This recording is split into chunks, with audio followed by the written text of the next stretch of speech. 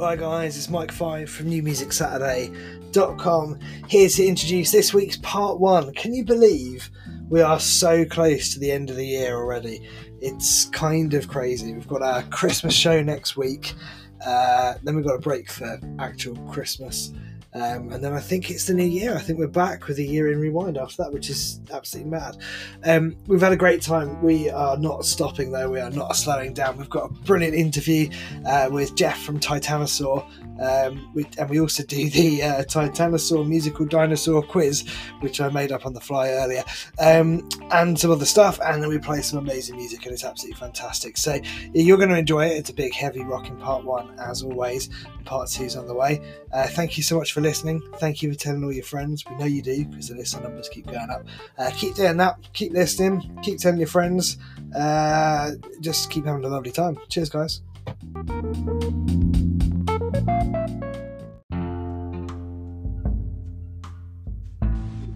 Hey, this is Alan Morrissey, otherwise known as Loud Heavy Rock, and you're listening to New Music Saturday with Mike 5 and Dr. Bones. Nice.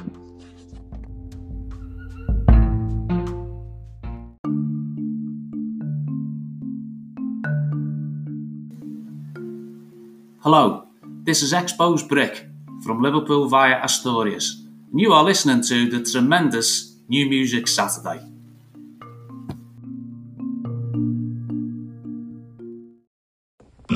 This sounds like rock and roll. I just looked out there and there's puddles of water all over the freaking stage.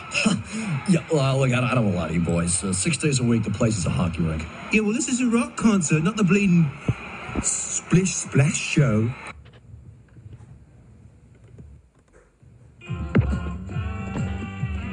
Everybody's naughty and freeze finish.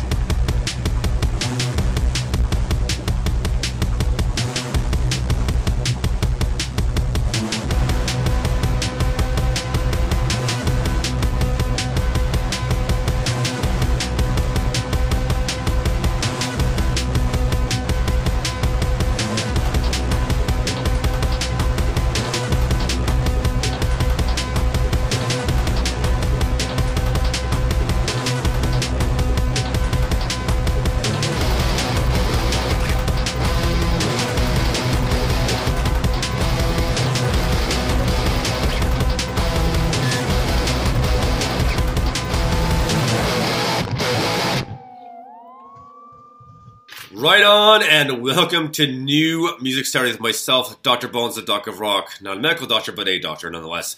And my partner in crime, and the guitars to be which they were, Mike 5. What's happening, Mike? Good evening, brother. I'm good. Do you know what? I'm feeling Christmassy, even though it's not the Christmas show yet, but I'm feeling Christmassy. And I've had a pretty easygoing week, so I'm pretty good. I'm chill. I'm good. How about you? Not too bad at all. One more weekend on vacation for a week, so I'm looking forward to that. Woo! But what I'm also been looking forward to is something we've been looking forward to all week is our musical guest. So welcome, Titanosaur. How's it going? Good evening, everybody. Good evening, world. Doing all right? Very well. How about yourself?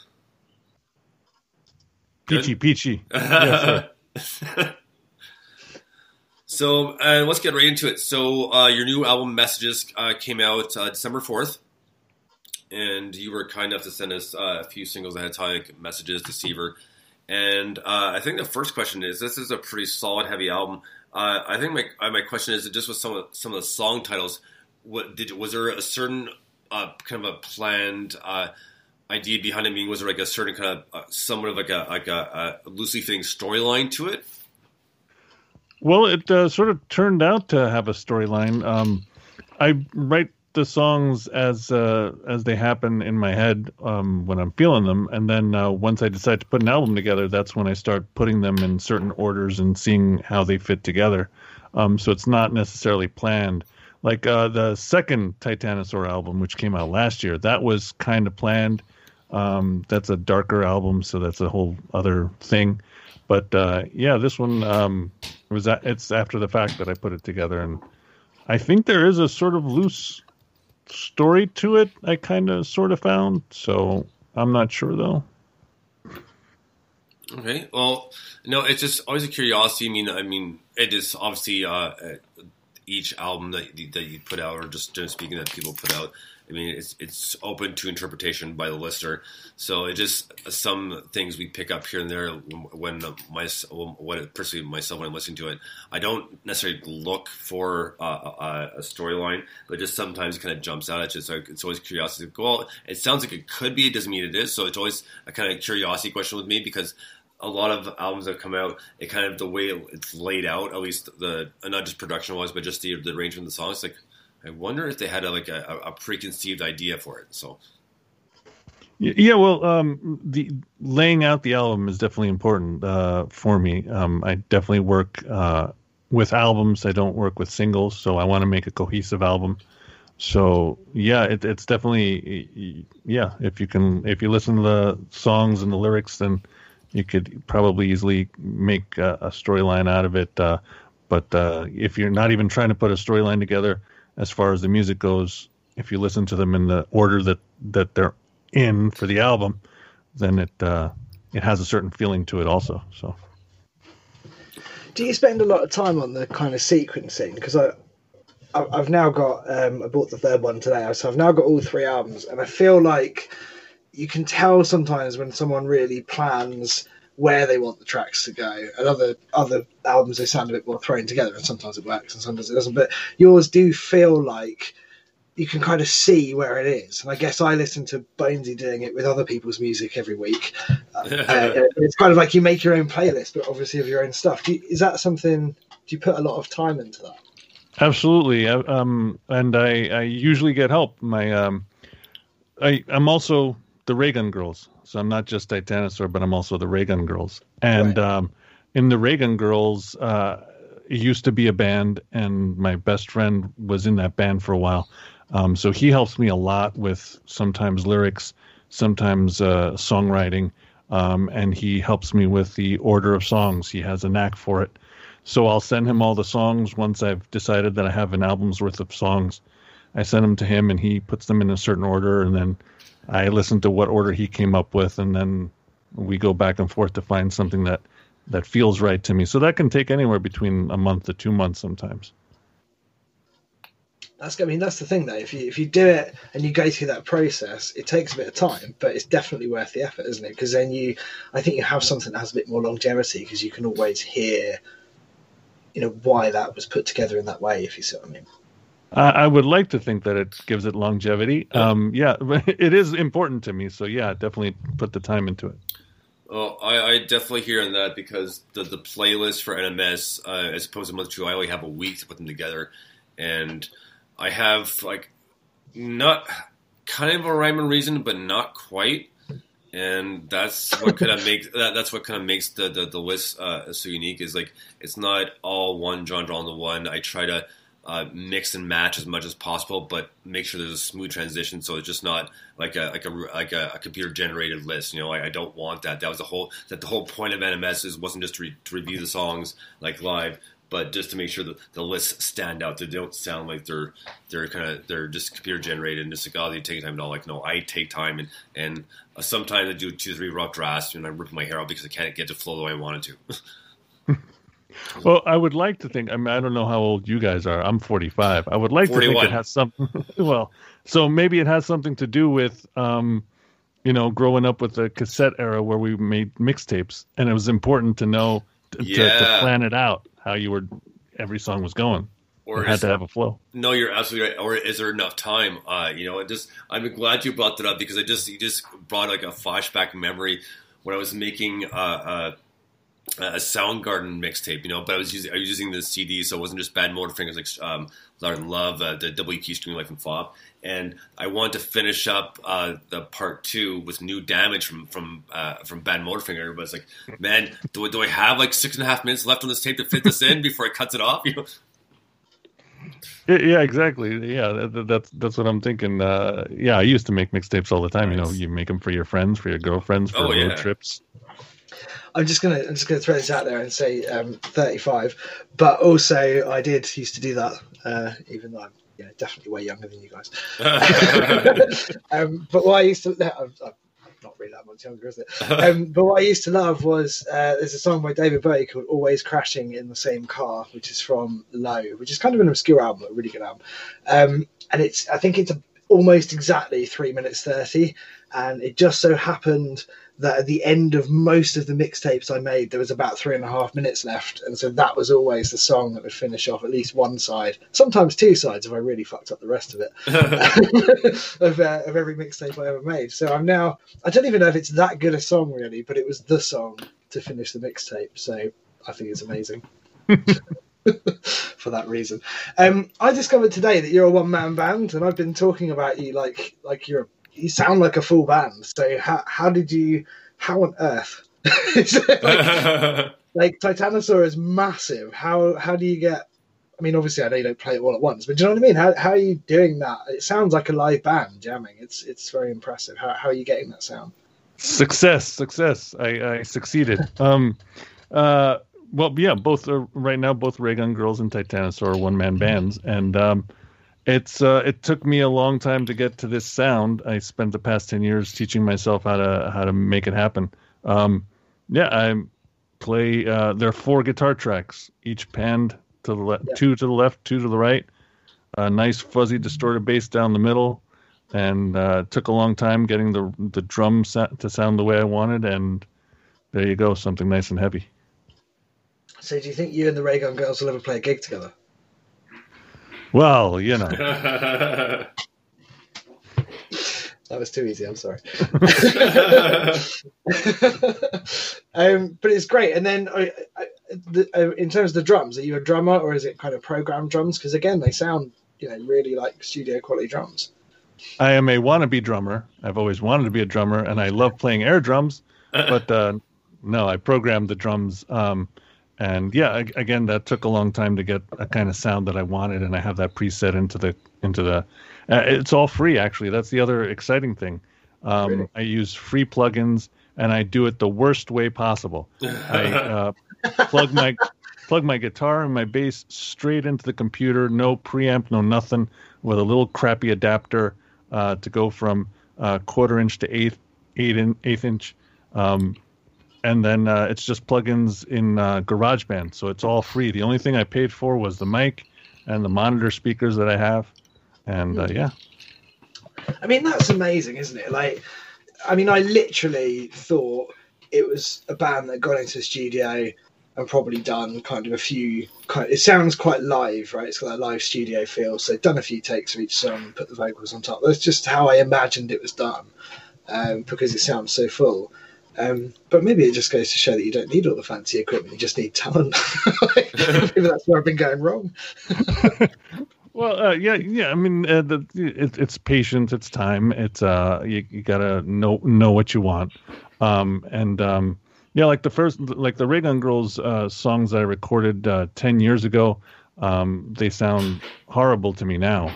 But the album that I just put out in May, Orphan, for the Ray Gun Girls, sounds super heavy to me. And I really love the way that came out. And the way this Titanosaur album came out, I really love too. I changed the guitar sounds for this because it's more hard rock.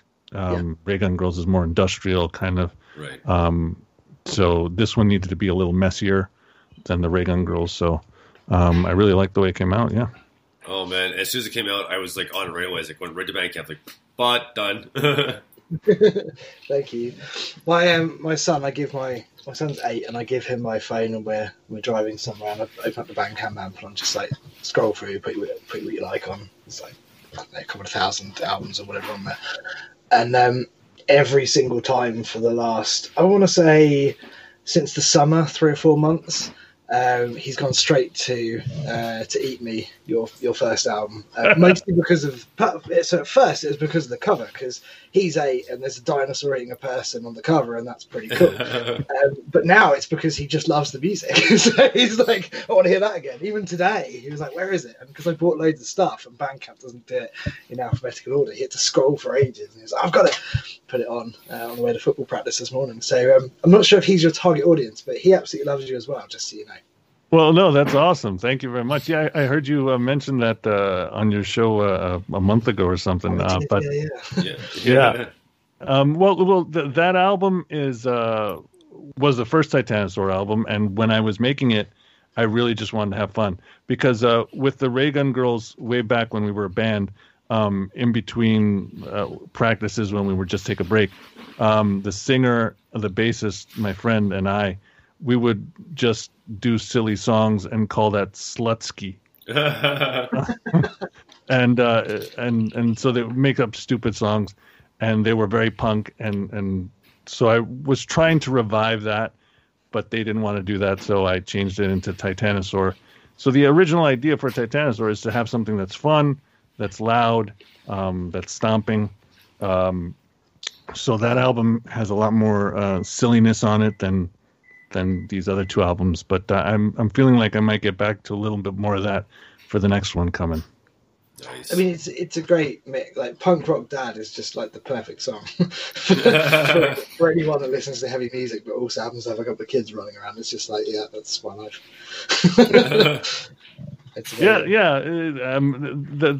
I really like that song. I had my kids singing in the background for it. Nice. In the bridge section, it's a little bit of call and response with them also. So yeah. Well, Mike's right. The Bandcamp app is awesome, and the thing is, better half and I, we have so much data for 1 month, and she barely uses it because she's at Wi-Fi at work all the time. I use Wi-Fi at work, but I usually work a lot overnights, and that's when I do the work in NMS. So I'll download it, but it's a lot quicker to download using the LTE as opposed to Wi-Fi. And I can never use. I try to use a lot of it, and I get so close using the full 30 gigs. But I always seem to be a little bit short. But it's perfect because I'll do the same thing. Mike does. I'll put Bandcamp on the car on the way back and forth to work. And as soon as I buy a new album, I usually buy them when I'm at work in the overnight. So I'll start listening to work, and then I finish them on the way driving the way home. So. Love it. I promised you guys something fun, and I wonder if I could do that now, Bonesy. Go for it. Okay, so. Have you both got a pen and a bit of paper? 1 second. Pardon me. Hey, Em. Yeah? Is my rough draft book on the table? Because I kind of need it, please. Thank you. Yeah. Sorry, guys. I love that you're the one that doesn't. That's brilliant. If anyone's listening. So while you get a pen and a bit of paper, I did this a few weeks ago, and I really enjoyed it, and I don't care if anyone else did or not. So I decided I'm going to do it again. So what I want to do is the Titanosaur musical dinosaur quiz. Okay, so I'm going to ask you both 5 questions, and I'm sure there's lots of people listening at home with bits of paper and a pen. You can just write it on your phone, by the way. You don't even need a bit of pen. A bit of pen? Bit of paper. Whatever. But let's go old school, right? So I'm going to ask you 5 questions. There is a theme, which you can guess from the title. And you've got to write down your answers. We'll see who gets the most answers right. And if you, Jeff, get the most answers right, I will donate 5 of my finest English pounds to a charity of your choice. And Bonesy, I'll do the same. And actually, speaking of which, the guys from Without Andrew never told me which charity, so I just gave it to one that I wanted to give it to. So that's what we do. Anyone listening at home can do it as well if they really want to. But are you guys up for it? 5 questions. Yes. In the Titanosaur musical dinosaur quiz. Absolutely. Let's go. All right. So some are easy, some are a bit harder. Depends what you know, right? So question 1 is, name the 1970s rock band fronted by Mark Bolan who had hits with Telegram Sam, Get It On, and 20th Century Boy. Don't tell me the answer. Just write it down. Okay, we're going to go quick fire. Question 2. Name the grunge band formed in Massachusetts in 1984, fronted by Jay Mascis, whose songs include Freak Scene, Feel the Pain, and Pond Song. Okay, For like music fans, they might be the easy ones. I don't know. Yeah. Question 3. Blue Oyster Cult wrote a song about which famous movie character, which is based on a T-Rex, an iguanodon, and has the spinal fins of a stegosaurus. Which character? Question 4. Who wrote the soundtrack to the 1994 movie Jurassic Park? And question 5. Anyone listening at home is thinking, what is this? It's over now. It's nearly there. You should know this one, by the way, both of you. Which New York-based heavy rock band recently released a 13-track album called Messages? Okay, all right. So, question 1, 1970s band, Mark Bolan, Telegram Sam, Get It On, 20th Century Boy. Who wants to give us the T-Rex? T-Rex. What did you get, Jeff? Yeah, absolutely. T-Rex. T-Rex, of course. See, I lulled you into a full sense of security. Yeah. You son of a bitch. Grunge band, 1984, J Mascis, blah, blah. Dinosaur Jr.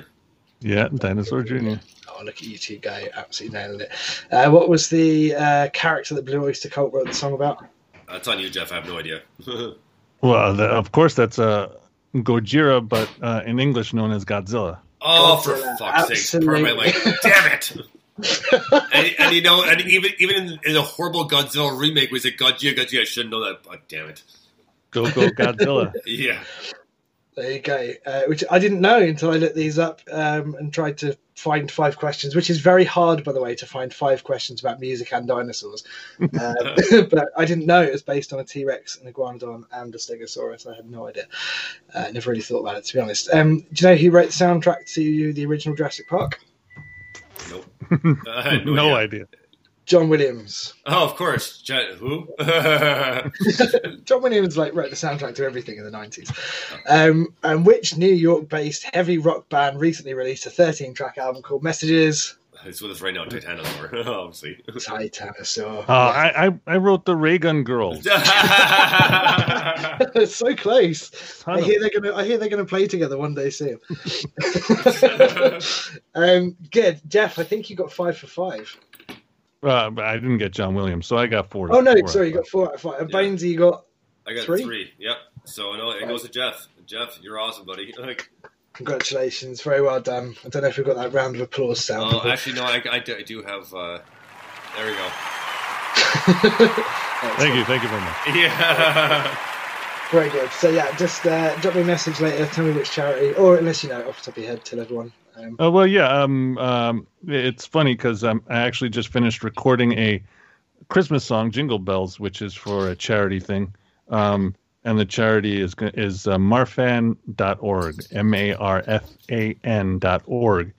I have Marfan syndrome, which is a connective tissue disorder. Okay. So marfan.org is the group that helps for studies and support and all that stuff. Very cool. Okay, well, in that case, we will, when I say we, it's me, I will give you 5 of my finest and best English pounds to the Marfan Foundation. And look, I've just logged on. There's a button that says donate, so that's nice and easy. And maybe Willy Wonka's golden ticket too, right? I'm not giving anyone a golden ticket. Yeah. Chocolate factory, right? Good. Well, I hope everyone enjoyed that as much as I did. But as I said earlier, I don't really care if you didn't. Very cool. You know what? Was sort of the whole Godzilla thing? Because remember, it was like '98 that horrible remake of Godzilla came out with Matthew Broderick. It was just terrible, and I actually walked out of that movie. I'm not even halfway through. No, this is too stupid. I can't do this. So I walked out. But the soundtrack for the most part was pretty decent. There's a couple kind of songs, and not just because I don't like the genre, just because there's one artist in particular I just do not like at all, and I'm still a little mad at Jimmy Page for allowing him to use like Kashmir for like a background song. It's like, oh. So everybody knows what I'm talking about. They know it. But other than that, I mean, there's a good Jamiroquai song. There's Foo Fighters with A320, which took me forever to realize until I worked at the airport. I was like, oh, it's a plane. Oh my god. Right? So I should. I mean, the lyrics are pretty simple and straightforward. I should have took it from that, but obviously I didn't. And then Rage Against the Machine song "No Shelter" was awesome. And didn't that have a Silverchair song in it as well? Yes. It was just simply called Untitled. What was that? Ah, nice. There you go. And there was awesome. What's it called? Days of New Running Knees. Running Knees is an awesome song. Oh, I kind of vaguely remember that. I think there was. I'm sure Brain Stew was on there, the Green Day track, but I don't know if Brain it was Stew, yeah. But all they did was the only difference between the songs they used a dinosaur in the background, like making a dinosaur sound in the background. That's the only difference. Yeah, that's right. There was something. Yeah, I think I had that soundtrack, but I don't think I ever saw the film. No, I had the soundtrack. I saw half the film, and I was like, done. Nope. Jeff, what's the worst film you've ever seen? Oh, geez, the worst film. Oh, I was watching. I don't know if it's the worst film, but I was watching a few months ago this Western. I don't remember what it was called, but it was like watching an acid flashback. It was really weird from the 60s or 70s with Jason Robards in it. It was crazy. Man. I don't remember what it was. If anyone knows what that film is, please tweet us now. yeah, right. Like I know the name Jason Robards, but don't know the movie. So like. I've got no idea. I've got absolutely no idea. No, I've only seen a few kind of westerns and spaghetti westerns, but obviously mainly Clint Eastwood, you know. But man, those three, like I know they're all really long, and obviously you've got The Good, the Bad, and the Ugly, which is really famous. And there's what is it? Fistful of Dollars and $5 More, is it? Maybe a few dollars more. Few dollars more. That's it. Yeah. But I sat down with my dad once, and I don't know if it was in one night, but in my head it's in one night, and we just watched all of them. And I remember it was just an amazing experience, even though that must have been, I don't know how many hours of my life, because they're all quite long. But I just remember it must have been over a couple of nights, but maybe not. I mean... See, I had to watch those on my own or with friends because that was not... up my dad's alley. I mean, like, we grew up with good stuff, but we grew up with like the Marx Brothers and that sort of thing, which is awesome. And I love it. And I still love Marx Brothers to this day. But you know, and just the other shows like the original Bob Newhart show and like Mary Tyler Moore, the Addams Family, the Munsters, that sort of thing. But that's stuff we kind of grew up around and kind of in the household. But not still we did like other stuff. Like my dad, like and it's still funny, still to this day. The two movies where I've seen him laugh the hardest was Spaceballs, like, and the scene When Will Then Be Now, you know? Oh, yeah. What the hell am I looking at? Everything's happening now. It's happening now. What happened then? When? We just passed it. When? Just now. Go back then. We can't. Why? We just passed it. You know, right? That whole back and forth. And then the one time, and I swear to God, he was laughing so hard, and even I was crying. I was laughing so hard watching him laugh. Was this is like years ago, but the movie 9 Months with Hugh Grant, but the funniest part was Robin Williams played the OBGYN, but he was a Russian OBGYN, so his English wasn't the best, right? And he's trying to explain to them that they need to get rid of the cat because the cat litter. But he wasn't using he was using the P word, not the cat word, right? So and there's horrifying, like what? And I swear to God, like my dad, I've never seen him laugh in my life, and I was crying, I was so hard watching him laugh because he was like almost falling out of his chair laughing that hard. So Spaceballs is a fantastic movie. Oh man, absolutely. It's a classic. I mean, even Kim, like she knows it. Maybe sometimes a bit too much for her liking, but she still likes it. So. It's a great film. What's your favourite track on Messages? Oh, well, it depends. It depends on a few different things. I mean, I love the title track, Messages. I really love that one a lot. That's awesome. And then Scream for Vengeance is another great one. There's a song on there called Forevermore that I like a lot because of the chorus in it. And... I don't know. I mean, I went into this album to write the songs for this album thinking to myself, I want to write something super psychedelic. And I didn't, but what came out, I really like. So, Forevermore has some backwards guitar in it and is a little slower, chunkier. But, yeah, no, there are a lot of songs on there I like, and so it's a tough one. I mean, I'm guessing you probably like them all quite a bit because you put them all on an album. So it's a difficult, it's a hard question, isn't it? So, which is your favourite chart? Apparently, everyone has one, I don't know. Sorry, sidetrack there. So how come it didn't turn out to be psychedelic? Because it's got a great sound, but I definitely wouldn't describe it as psychedelic. No. Yeah, I think that might have to do with being a one-man band. Like if I were playing with other people, then I could, the drummer, can you play a certain rhythm, and then we feed off of each other and then go like that. But because it's just me, I put a drum loop for like 10 minutes and then I start jamming. So I'm working to a click track because the computer can't vary itself. So I can't really do anything too crazy. It always has to be in time. So that is one songwriting block that I have by being just a one-man band. That's really interesting, actually, because a lot of people, where there's one or maybe two in the band that we've interviewed, will tell us that you have this amazing creative freedom because you don't have to rely on other people to do stuff, and you don't have to have that thing where you're like, can't you just play it like this? But you're absolutely right, because there is obviously the restriction of you don't have the... And we've said it before, there is, what I love, almost every song I've ever written in any band I've been in has come through 4 or 5 people just jamming some stuff and coming up, and then they go, oh, that was quite nice, what if we do something with that? And then it turns into something. So it's kind of interesting to hear that sort of restriction in that way. It's kind of fascinating, because I guess anything psyche is probably driven by collaboration, isn't it? Yeah, I've been doing this for 10 years on my own, and having had 10 years before that with people in a band, I definitely prefer being in a band and bouncing ideas off of each other. It's hard to make changes. You really have to plan everything out. All right. This is the part where we're going to change to halftime, so I got to stop it there. I got to stop playing right there and then change it on the computer and then go in and do that part. So, that's rough. Yeah. Would you go back and play with other people again?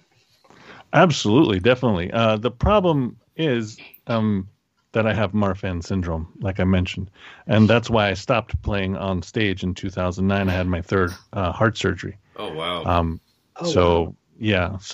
And then 2 years ago, I was in heart failure. So playing on a stage, especially heavy music, it's not happening. It's probably not a good combination, I would get. I mean, I'm not a heart specialist, as you know. My guess is probably, maybe not. But then I guess that you can still do, there are collaborations, there's loads of people that collaborate online and things like that, so maybe there's some possibilities in there. With technology the way it is now, you never know, right? Oh yeah, no, absolutely. I love collaborating. I do collaborate. I have, like, on last year's album, lyrics were, I was allowed to use somebody else's lyrics. With Raygun Girls, I sometimes have female vocalists help out, and sometimes, and I have 2 guitar players right now who are really interested in helping me out with the next Titanosaur album. So yeah, I'm definitely going to have collaborators helping out. But I'm the one still writing the songs and then telling them, okay, here it is, add whatever you want to it, and let's see what happens. Yeah, which is kind of kind of an interesting way. I mean, but then again, if it ain't broke, you're coming out with some amazing tunes. So, I definitely have tons of stuff. I mean, like I said, I've been doing this on my own for 10 years, and I still have tons of ideas. So yeah, I can keep going on my own for a long time. Nice. Excellent. We love the Raygun Girls as well. Yeah. Oh yeah. I didn't know until today. That I told Mike, like, oh really? It's like, yeah. It's like, oh shit, that's awesome. Thank you. Yes. Yeah. The Raygun Girls is a baby of mine that I started in 2004 with a friend of mine. So that's got a deep place, for me. But it's very serious stuff, and and I got tired of being so serious and dark, so I needed to change a little bit. Fair enough. So, what do you think, Mike? Should take a quick break and play a song from the new album? That sounds exciting. I like it. All right, so we're going to take a quick little break here and play a song called Deceiver from the new Titanosaur album, Messages. Dig this.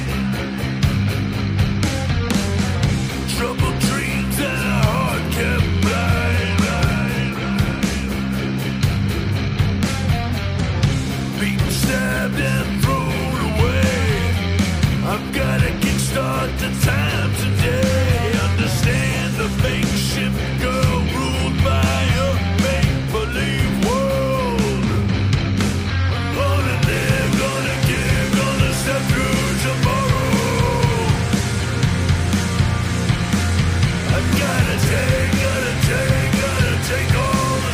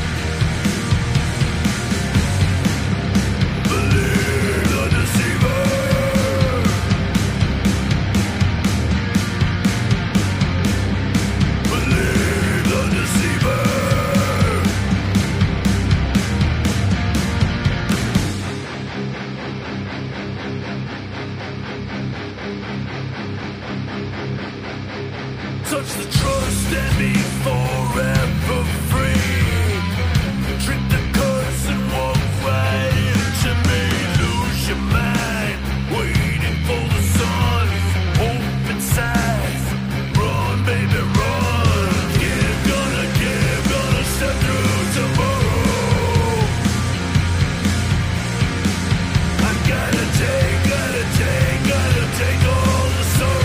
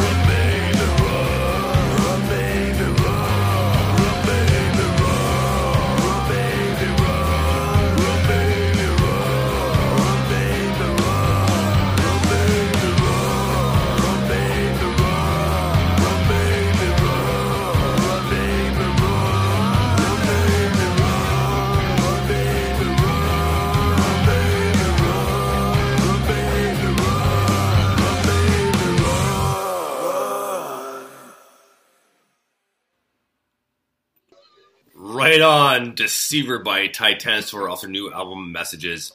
Man, that was an awesome song, like super heavy, but it almost had, it did, at least Myers picked up like an old kind of 90s alternative kind of grunge punk mix, and it just, like, it's really loved it. And because today, when Kim and I were out, she listens to mainstream radio. I don't really listen to it too much, and they actually have to play some old nice stuff. It's like man, I'm hearing a lot of stuff like I heard today in this song, and man, I love this one. But this is to me, it's one of the heavy songs on the album, and I really dig this song, man. It's a great tune.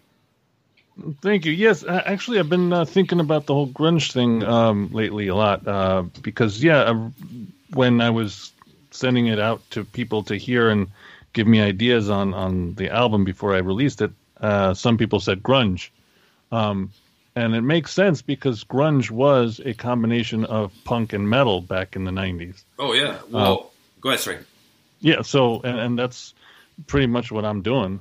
So, well, perfect example, just because of this song, today when Em and I were out, Man the Box came on, Alice in Chains, and, of course, the type of person I am with music. It's like, well, I said, I know, unfortunately, she knows the stuff too because I talk about it so much, like just generally speaking.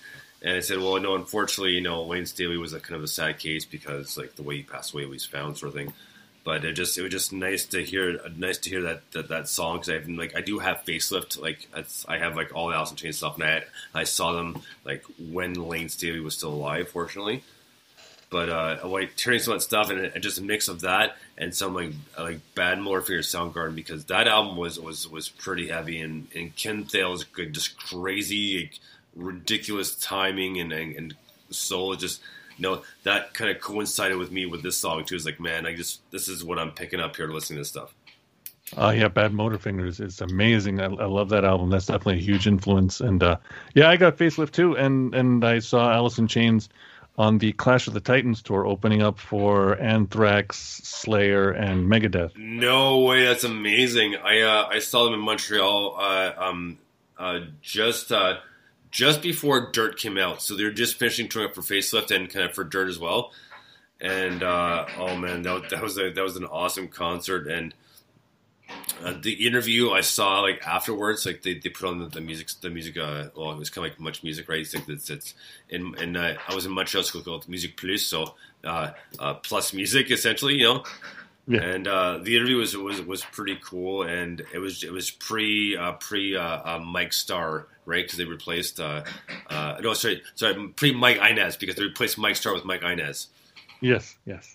But yeah, it was a great concert, and Jerry Cantrell, man, like you got to give it to him because all he wants to do is just rock. That's all he wants to do is just want to play guitar and just do it up, and he's all good.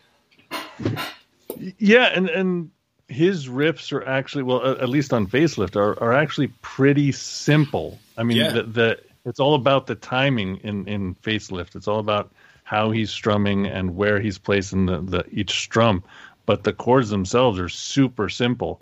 And even on Dirt, the same thing with Dirt.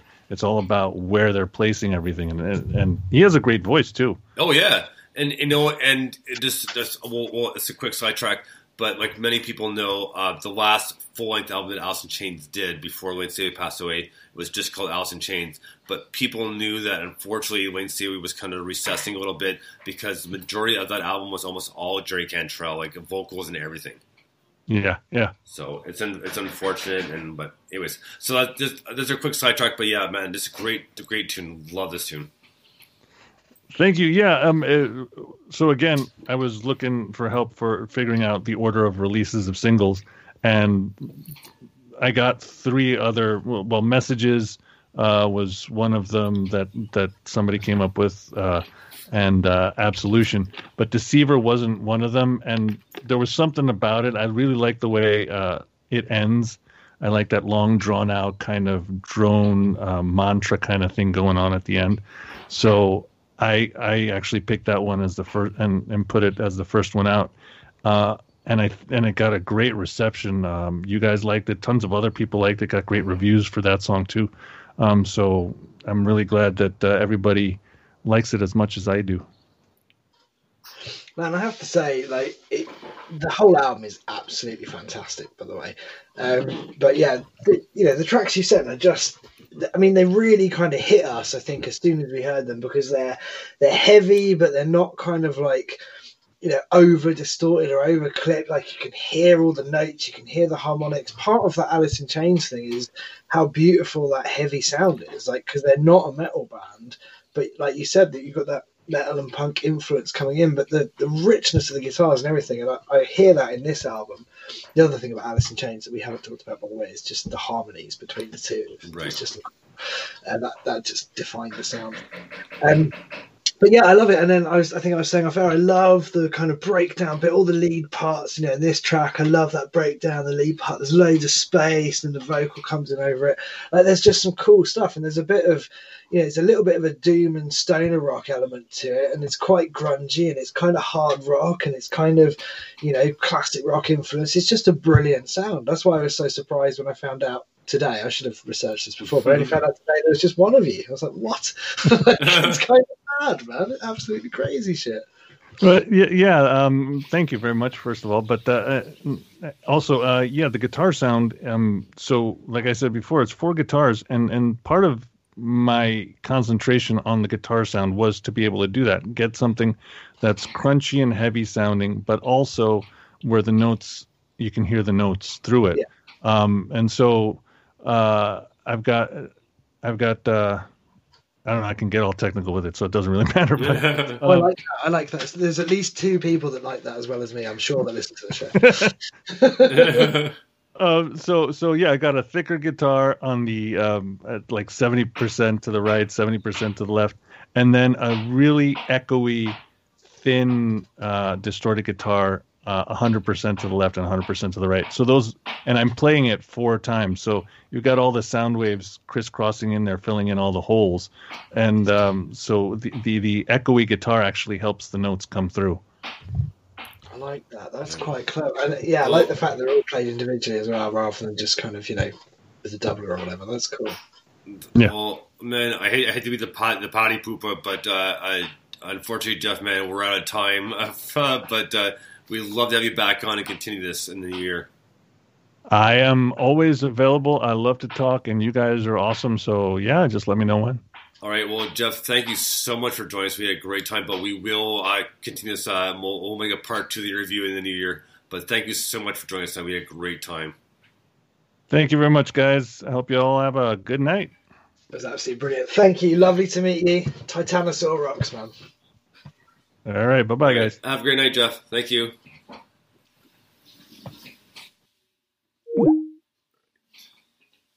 Let's get Mike back here real quick.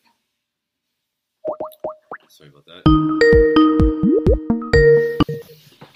So, hey, man, that went super quick. Because I looked up, I was like, oh my god, we were just reviewing the song and we're pretty much out of time. Like, wow.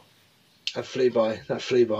Yeah, so a big thank you to Jeff, who was Titanosaur. We had a great time, and we will continue this part 2 to be coming in the new year because we had a lot more questions and it went a lot quicker than we thought. So, but a big thank you again. It was a great time, and you guys need to pick up the album, and it's called Messages, and it's on its Bandcamp right now. Yeah, it's absolutely brilliant. I mean, like we were saying, that song's a great kind of taster as well, but it's a seriously good album. He's a great guy as well. Oh, yeah.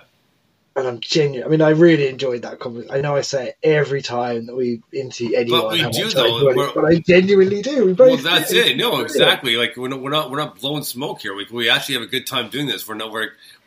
Because remember, we're not getting paid for this, so we're going to be completely honest. We had a good time. If we had a good time, yeah, we're going to admit it. If we had bad times, we're going to admit that too. So, because when you say we're not getting paid, I thought all the checks were just in the post or delayed or something. I didn't realize. Yeah. Oh dear, we need to renegotiate.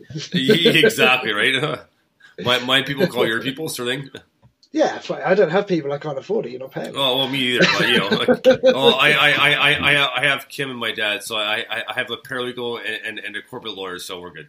God damn it! Yeah. So take that. I can feel them pushing the screws in already. One's retired, and one will help me if she needs to, but otherwise she doesn't like to talk about it too much. So. Okay, fair play. And might I say a big thank you to her for bringing stuff over for me, because Mike did tell me ahead of time that I'll need pen and paper and unfortunately my rough draft book was like about 15 feet too far. So a big thank you to Em for grabbing that for me, and of course for always being a big support of the show, doing the videos, because she records all the IGTV videos. She's behind the camera for that, and she did help us out a couple weeks ago as well. Yeah, definitely, absolute legend. Although it didn't help you win the quiz. No, but whatever. No, when I heard the Jurassic Park, I was like, I first thought in my mind is like, I don't have a fucking idea at all. Like, I had no idea whatsoever. No, that's fair. And but as soon as I said Godzilla, I was like, for fuck's sakes. And the thing is, because in like I said in the Godzilla movie, I walked out, they were like, Godzilla. I was like, oh, Godzilla. I was like, for fuck's sake. But whatever, no big deal. It's okay. It's all good. And we've got a cracking part 1 and part 2 tonight. Man. We've only just started, really. So this is a good Saturday night, man. Exactly. So we're going to kick it off. Here's our first song still part 1, but it kind of kick it off after the interview. So here to go with brand new Modern Mimes, and the song's called Karmic Fortune. Dig this.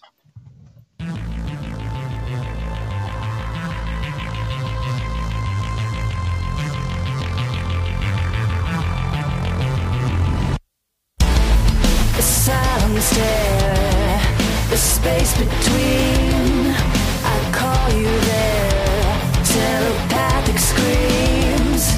Yeah, you know the feeling, buried deep.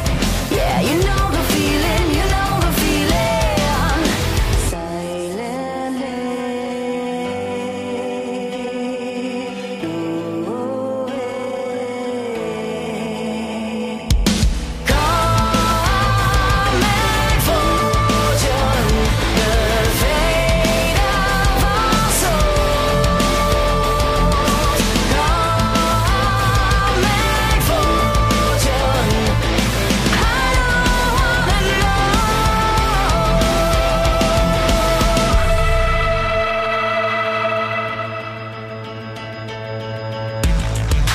We forget how convenient it's easy to live free without so obligations.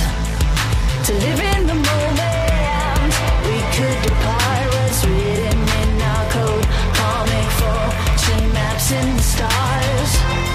Yeah, you know the feeling, you've heard this before. Yeah, you know the feeling, gripping your soul. Silently, on repeat. Karmic fortune, the fate of our souls. Karmic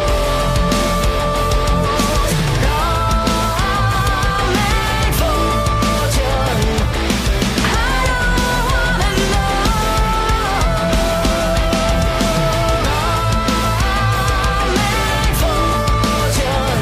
the fate of our souls. Karmic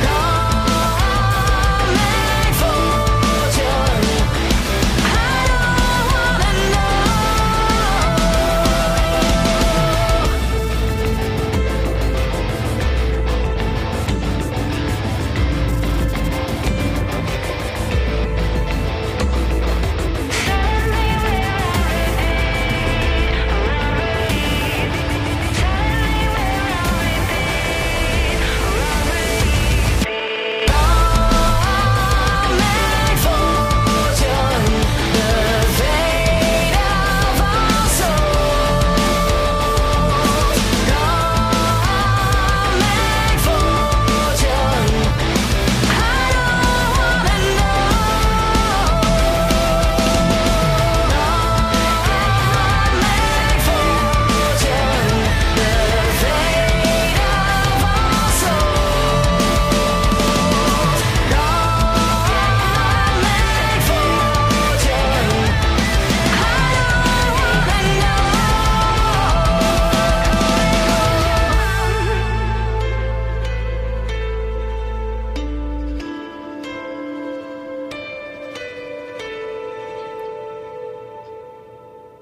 Right on, Modern Mimes with Karmic Fortune. Like, that was just a killer tune. I love the vocals, but it just heavy as straight out of the gate. And that came on, I think we got the email on Thursday. And I was like, oh, well, I was like, this might be a starter after Titanosaur, because I was kind of playing around with a few songs, right? It was like, no, this is our starter for sure. But it came in, it was like, oh, really? Yeah, exactly. Really, but in a good way. I mean, just the vocals were great, and I just loved it having this, and just it's like metal alternative. You know what I mean? Yeah, totally. It's got that kind of vibe, hasn't it? I love that the verses are kind of. I don't want to say they're light, because they're not light, but they're pared back, and then that it sort of lowers you into a full sense of security almost, because then you get smashed into this driving, almost like Guns N' Roses-esque chorus, which is pretty cool. And I only heard it once, and then I was listening out for it. I didn't hear it again, so I don't know. But there was this drum fill before one of the choruses that was just insane. Yeah, and man, you know what? I'm glad you pointed it out, because I was thinking the same thing, and that honestly sounded like a drum fill by Sean Crahan from Slipknot. Right, exactly. Yeah, that kind of I know thing, exactly what you're talking about. Yeah, absolutely. Good call. Which is really cool. I love that. That was just such a nice little touch, because I was like, "Whoa!" Good call. That was some insane drumming. You're absolutely right. Yeah, and when I heard that too, I meant to mention that. But you're absolutely right. It was literally like a Sean Crahan from Slipknot. It's that kind of filled for a bunch of songs, and he's just an insane percussionist. But. So, man, we're going to keep on going here. So, next up, we have a brand new song by Hi-Lo, and they finished their 6 EPs, and the newest one's called Invaders. And we'll be playing a song called Little Spaceman. And just so you know, they did put a message up on their Bandcamp that Cyclops has arrived early, the vinyl pressing. So, they might ship it out earlier than January 1st, so it might get a little bit quicker. Mike will definitely get his quicker than I get mine, obviously, because I'm on the other side of the pond, but that's okay. So they might send yours first. You never know. Well, we'll see. Either way, but I got a tape, the big bundle, because I ordered a couple of cassette tapes of theirs, of their albums too as well. So looking forward to that. But next year we couldn't do this year, but next year we need to set Stephen Lee up for an interview. So yes, whether it's both of them or one of them, because that's the thing that Steve said. It goes. Well, it might just be myself, or it might just be Lee. It just depends on. Schedules, that sort of thing, right? And plus, just like a lot of bands, they have families as well, so it's good. You got to make it work when you can. So, it's family versus fame and fortune. Right. And you know what? It was funny because just the fact that we were a big fan of Hi-Lo anyways. But excuse me, I was thinking about tonight. Or earlier today. When Em and I went out to do a few errands, right? And we came back, and the last song we heard on the radio piece that said, because she had mainstream radio, was Weezer's Sweater Song. It's like, oh man, first thing I thought was Hi-Lo. Like, first thing. Yeah. So, but anyway, it was awesome. And it's like, so we didn't quite finish the song. We were about halfway through because they put the instant targets about 6 minutes, right? Right. Because with the whole opening, like, okay, dude, well, have fun. You're like, oh no. So anyways. So I thought of Hi-Lo right away, but man, this is a great tune. So here we go with Hi-Lo and Little Spaceman. Dig this. Feels good. T-minus 25 seconds.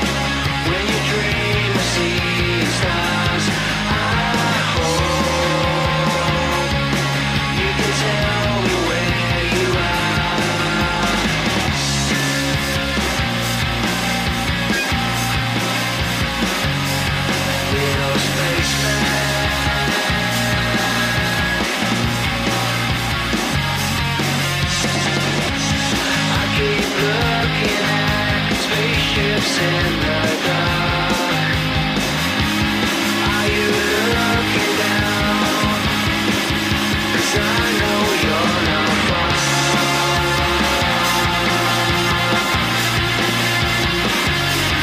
Little spaceman. Little spaceman.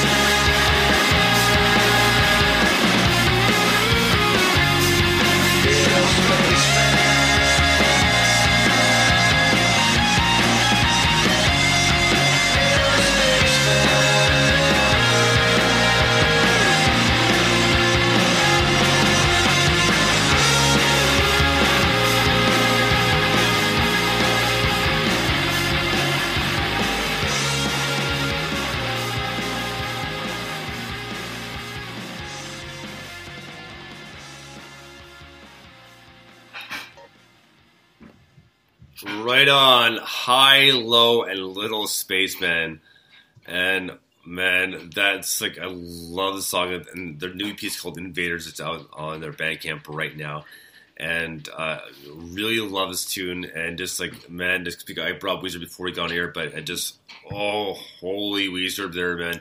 And like I said before, Kings of Fuzz Rock, I love it. I just love the flow, and the lyrics are fun, and just like, it's always high, low, it's just always a good time, like really. I mean, And it's, I'll be honest with you, High Low have genuinely, and I really mean this, they've made all of the lockdowns and restrictions and every fucking thing else that's going on this year, they have made it bearable for me, and I'm sure hundreds of other people, by releasing 6 amazing EPs, one a month for the last 6 months, and an album which is coming out, and like you say, it's been pressed, and just, it's been absolutely brilliant. I've enjoyed it so. I've been so excited every Bandcamp Friday to go on and buy the next High Low, and so there's, I think most of them, if not all of them, are Name Your Price. So some I've put a few quid on, and some I've put a bit more depending on what I've got. But some, if there's ever like a CD or a tape or anything, I always try to buy it. In fact, that my question to High Low, if they're listening, is one of their earlier albums, Stuck in a Void. Yes. I came to the band too late, and I haven't got, but I want a CD, and it says they're sold out.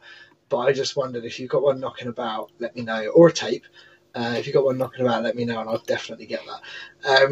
But yeah, it's just been, honestly, it's been amazing. It's been so cool to listen to all of the tracks they've released, and then I think the album is kind of, as I understand it, sort of a best of the 6 EPs. But it's just been brilliant, mate. Honestly, I've enjoyed it so much. What a great band, and what a brilliant song that is. Well, you know what? I did interview them, but it's been a number of years, and like it was for their kind of, they had 2 EPs coming right kind of back to back, Ray Gun and 40. So like 2012, I think it was, and actually it might have even been their drum Stuck in a Void. Either way, it's been a number of years, and it was fun, and taking so long to get an interview them just because they're busy and that sort of thing, and that's fine.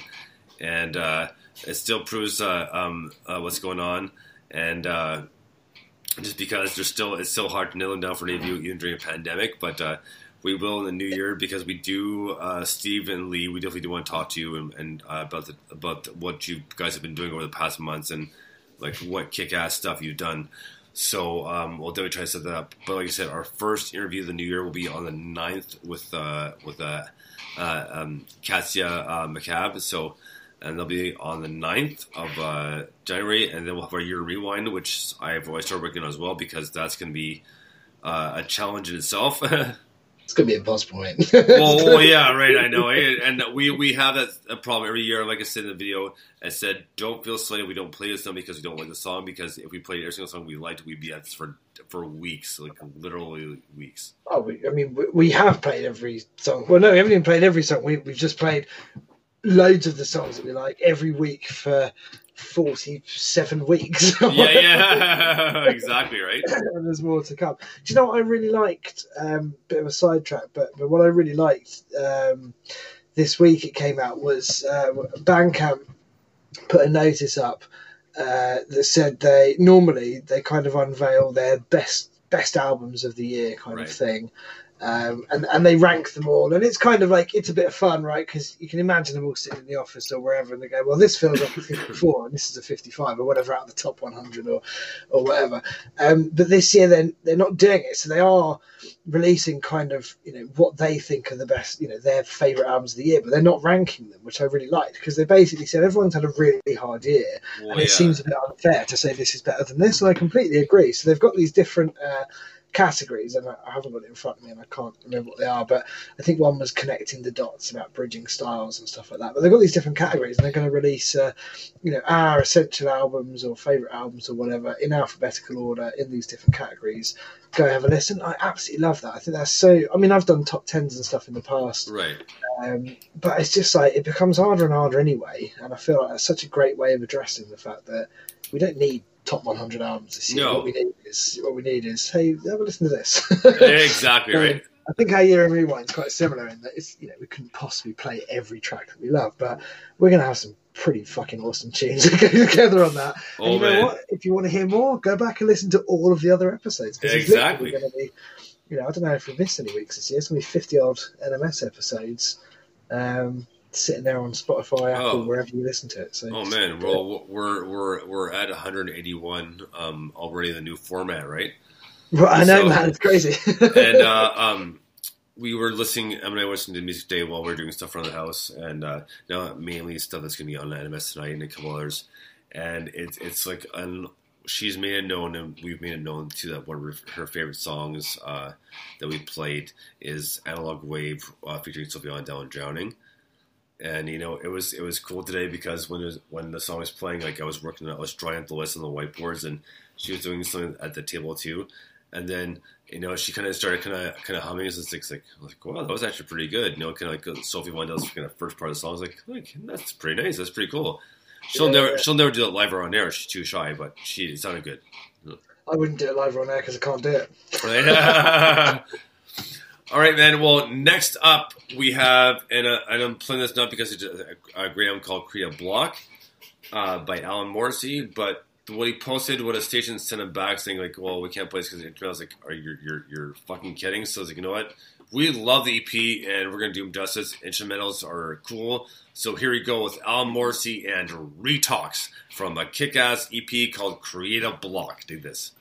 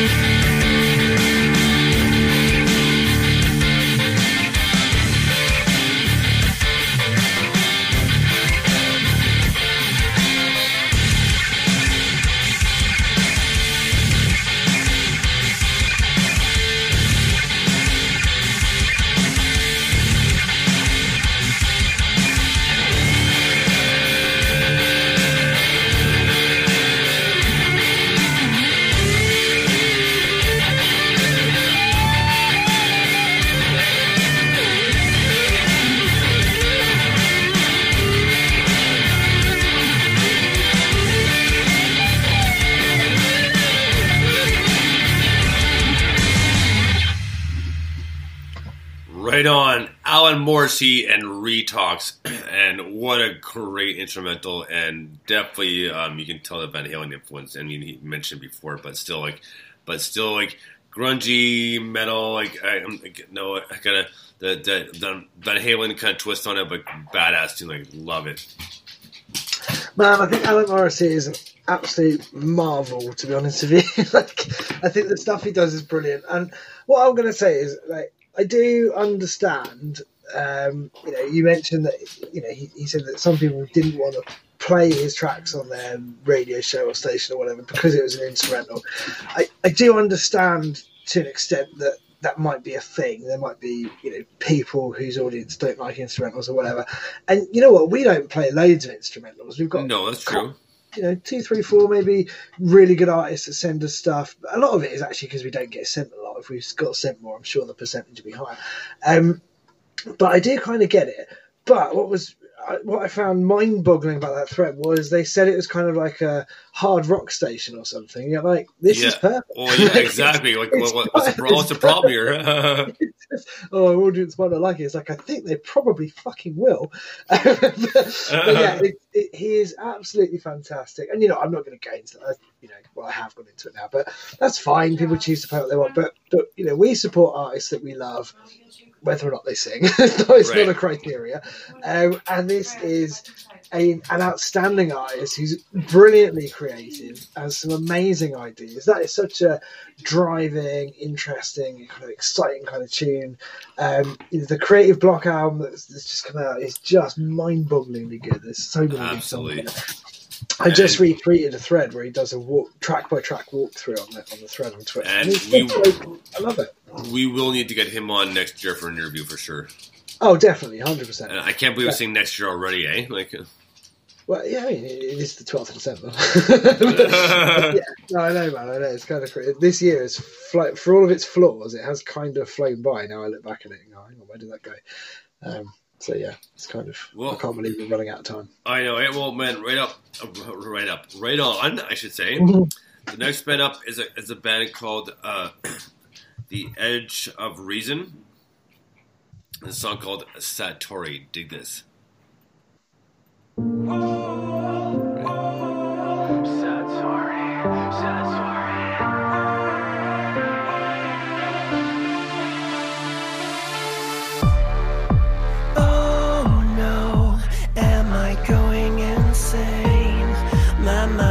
Making up unnecessary problems.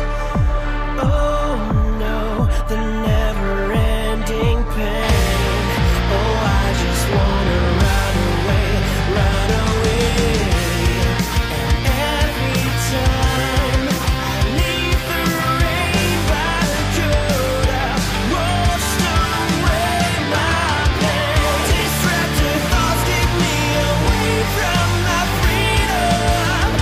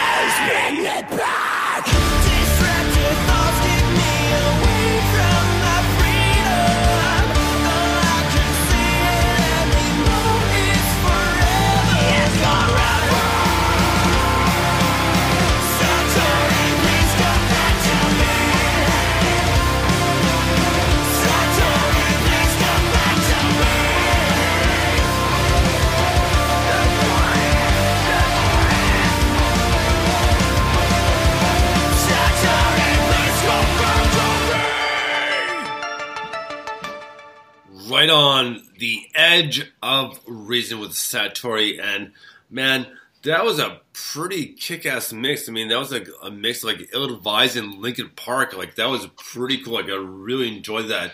And you know what? I'm pretty sure his current call records sent it to us. And then right after I started following him right away, so you can help plug us. Like, well, for sure I can help plug you. So here we go. And that was Satori, The Edge of Reason. And it just had that like electronic kind of grunge mix. And it just, you know, or the kind of, and with a little bit twist of new metal in there, but great tune. Loved it. And that was absolutely fantastic, wasn't it? I mean, I don't know about you, but I was very, very pleasantly surprised by the breakdown, which literally by the end of it gave me chills. It's just like, oh my God, it's just so insane. Like it kind of suddenly it dropped out and there's this tension and this key thing going on, and then it kind of built up and built up and built up, and then that scream was just like, whoa! Yeah. That was great. That was absolutely brilliant. Dude, I was going to give a shout out to our good friend Ryan from the Music Experience Initiative because, do you know what? He retweets loads of our tweets. He engages with the show, all that kind of stuff. But also he's like massively supporting independent artists. If you go onto his Twitter, which I think is Music Experience Ryan or Music Exp Ryan, I can't, I'll write it out. I can't pronounce that. But anyway, he's just a really, really cool guy, really, really passionate. He used to do a radio show and doesn't do it anymore, but does loads of other stuff. And I just wanted to give him a big shout out for supporting the show and supporting the artists. So I have done that now. Well, at the same instance, I want to give a big shout out to Timothy Brighton from On My Radar. And he's been tweeting about our interview coming up next week, the Amber Bugs, which will be our last interview of the season, plus our Christmas show. So be sure to tune in for that. So next up, we have brand new Kingstorm, which is Ron Bose and Rodriguez is his last name, and Joseph, isn't it? We'll say yeah. Okay, but either way, this is very good at band names and people's names and song titles. You know that. But either way, this is a great tune. So this is the Kingstorm and Let the Good Times Roll. Dig this.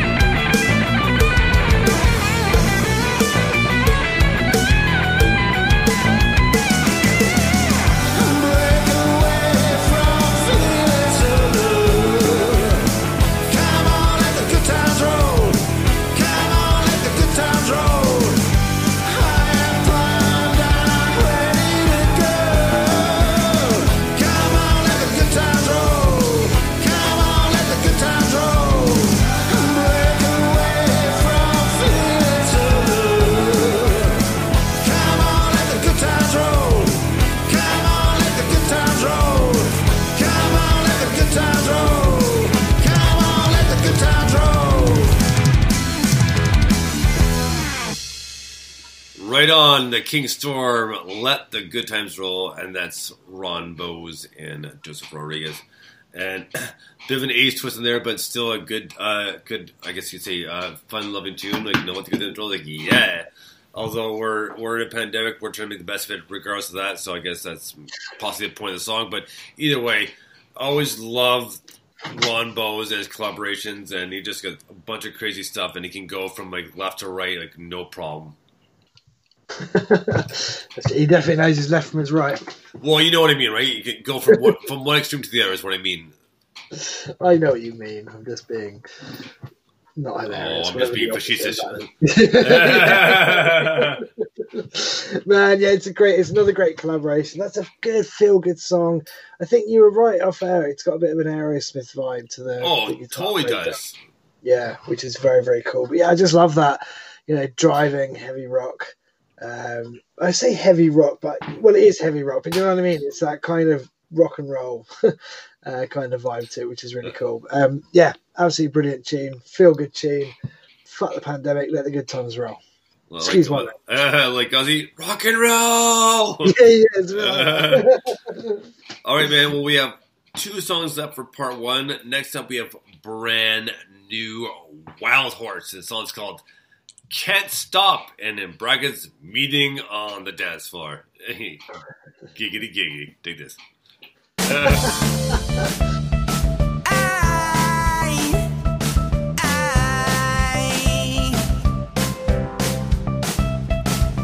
I need to say a few more nights.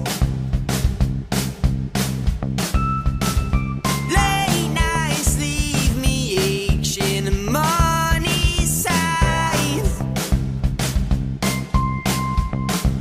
But we can't stop meeting on the dance floor. Can't stop meeting on the dance floor. Why? Meeting on the dance floor. Can't stop meeting on the dance. Why? Meeting on the dance floor. Can't stop meeting on the dance floor. Why? Meeting on the dance floor. Can't stop meeting on the dance floor. I'd invite you for a meal. But I know you'd be with him instead. So we can't stop meeting on the dance floor. Can't stop meeting on the dance floor. Why? Meeting on the dance floor. Can't stop meeting on the dance. Why? Meeting on the dance floor. Can't stop meeting on the dance floor. Why? Meeting on the dance floor.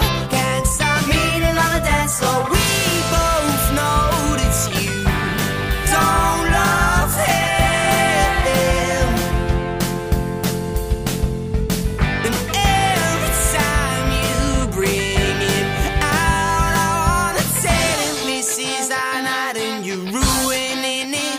Me and her have a chemistry that you can't fix because everyone can see that she's a girl for me.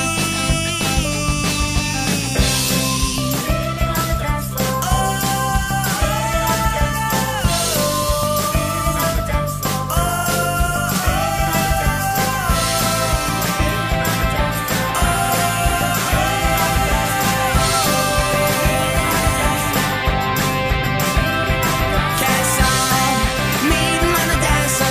Can't stop meeting on the dance floor. Why? Meeting on the dance floor.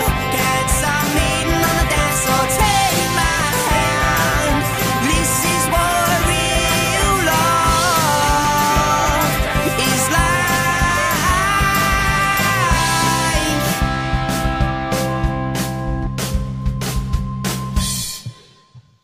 Right on, Wild Horse and Can't Stop Meeting on the Dance Floor. And they have really come into their own sound, and these kids, like little kids, are getting so much better and they progress. And man, this is no exception. This is such a great song. I just love the vocals, and there's nothing but good things to say about Wild Horse, Rick. Really, there isn't. Yeah, they're a fantastic band, and they're a great group of lads. This is quite a cool tune, isn't it? It's a bit different. It's quite interesting. It's got I don't know. It's got like a poppy disco-y vibe going on, which makes sense. And a little bit of an 80s twist on it as well. An 80s thing going on. It's cool, man. It's just, I don't know, it's a pretty feel-good tune. I think it goes well actually after the. I wonder if that 80s twist is courtesy of their bassist Steve Baldwin. So maybe I've heard he likes a bit of the 80s, but I don't know. But either way, what a great tune, and we're big fans. And I just made that up, by the way. He's never told me that. Yeah, it's just an interesting thought. Why not? Yeah, it's a great tune. All right, so we have one song left for part one, and then we'll take a quick little break and get to part two and spiral down the rabbit hole. So next up is band called the IDKs, courtesy of Mr. Mike 5 got in touch with them, and kind of made it a little bit hard to fix the list, but I got done anyways, so thank you Mike for that. So here we go. This is a great tune. This is the IDKs with a song called Impress You, and they did because otherwise it would have been a pain in the ass, but fucked.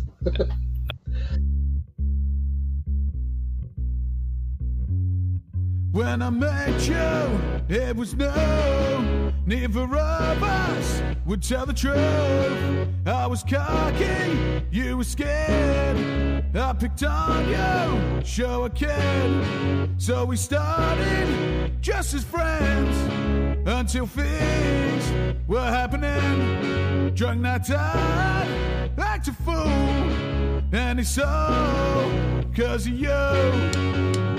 That's why I'll always be the one who gets you, who gets you. That's why I'll always try to impress you. Maybe it's not meant to be as a friend, all she says. So I try, shake it off, now move on, that would cost. I always think, what could it be? Still on the scene, but I'm happy I moved on. Can't you tell by the song? That's why I'll always be the one who gets you, who gets you. That's why I'll always try to impress you, impress you. That's why I'll always be the one who gets you, who gets you. That's why I'll always try to impress you, impress you. I always wanted to turn back the clock again and stop thinking with my heart again. It's you and me, that's all I wanna see. And all I want is see you walking down the aisle, try avoid Jeremy Kyle. You and me, that's all I wanna say. That's all I wanna say.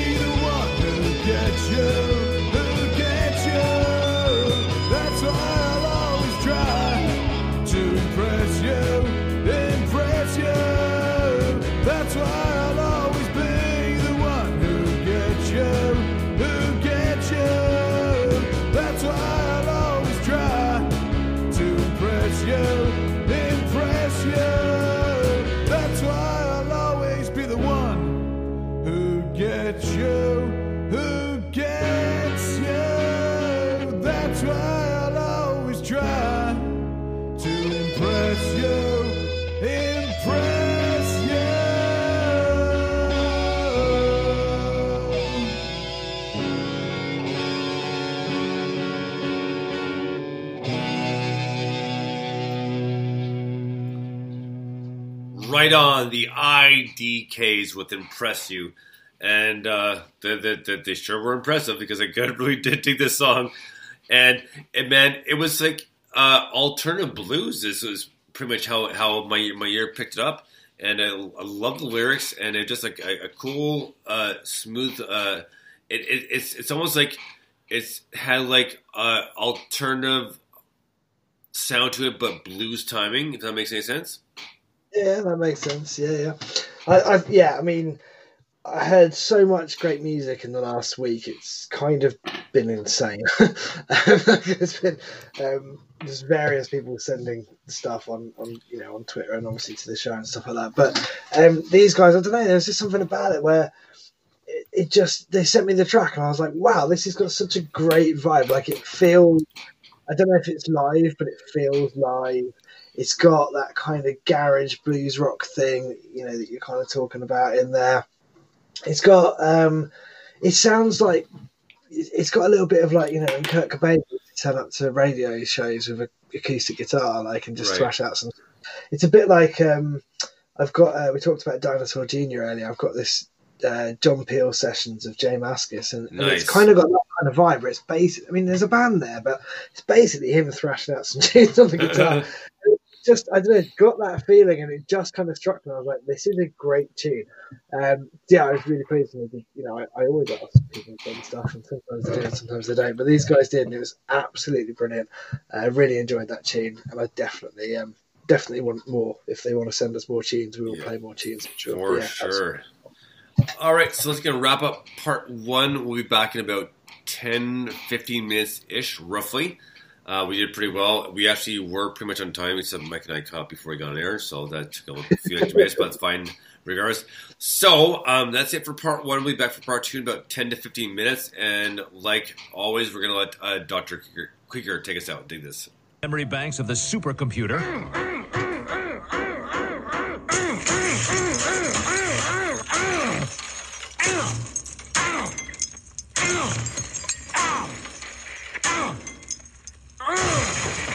Woo! Shrinky-dink that! Krieger out!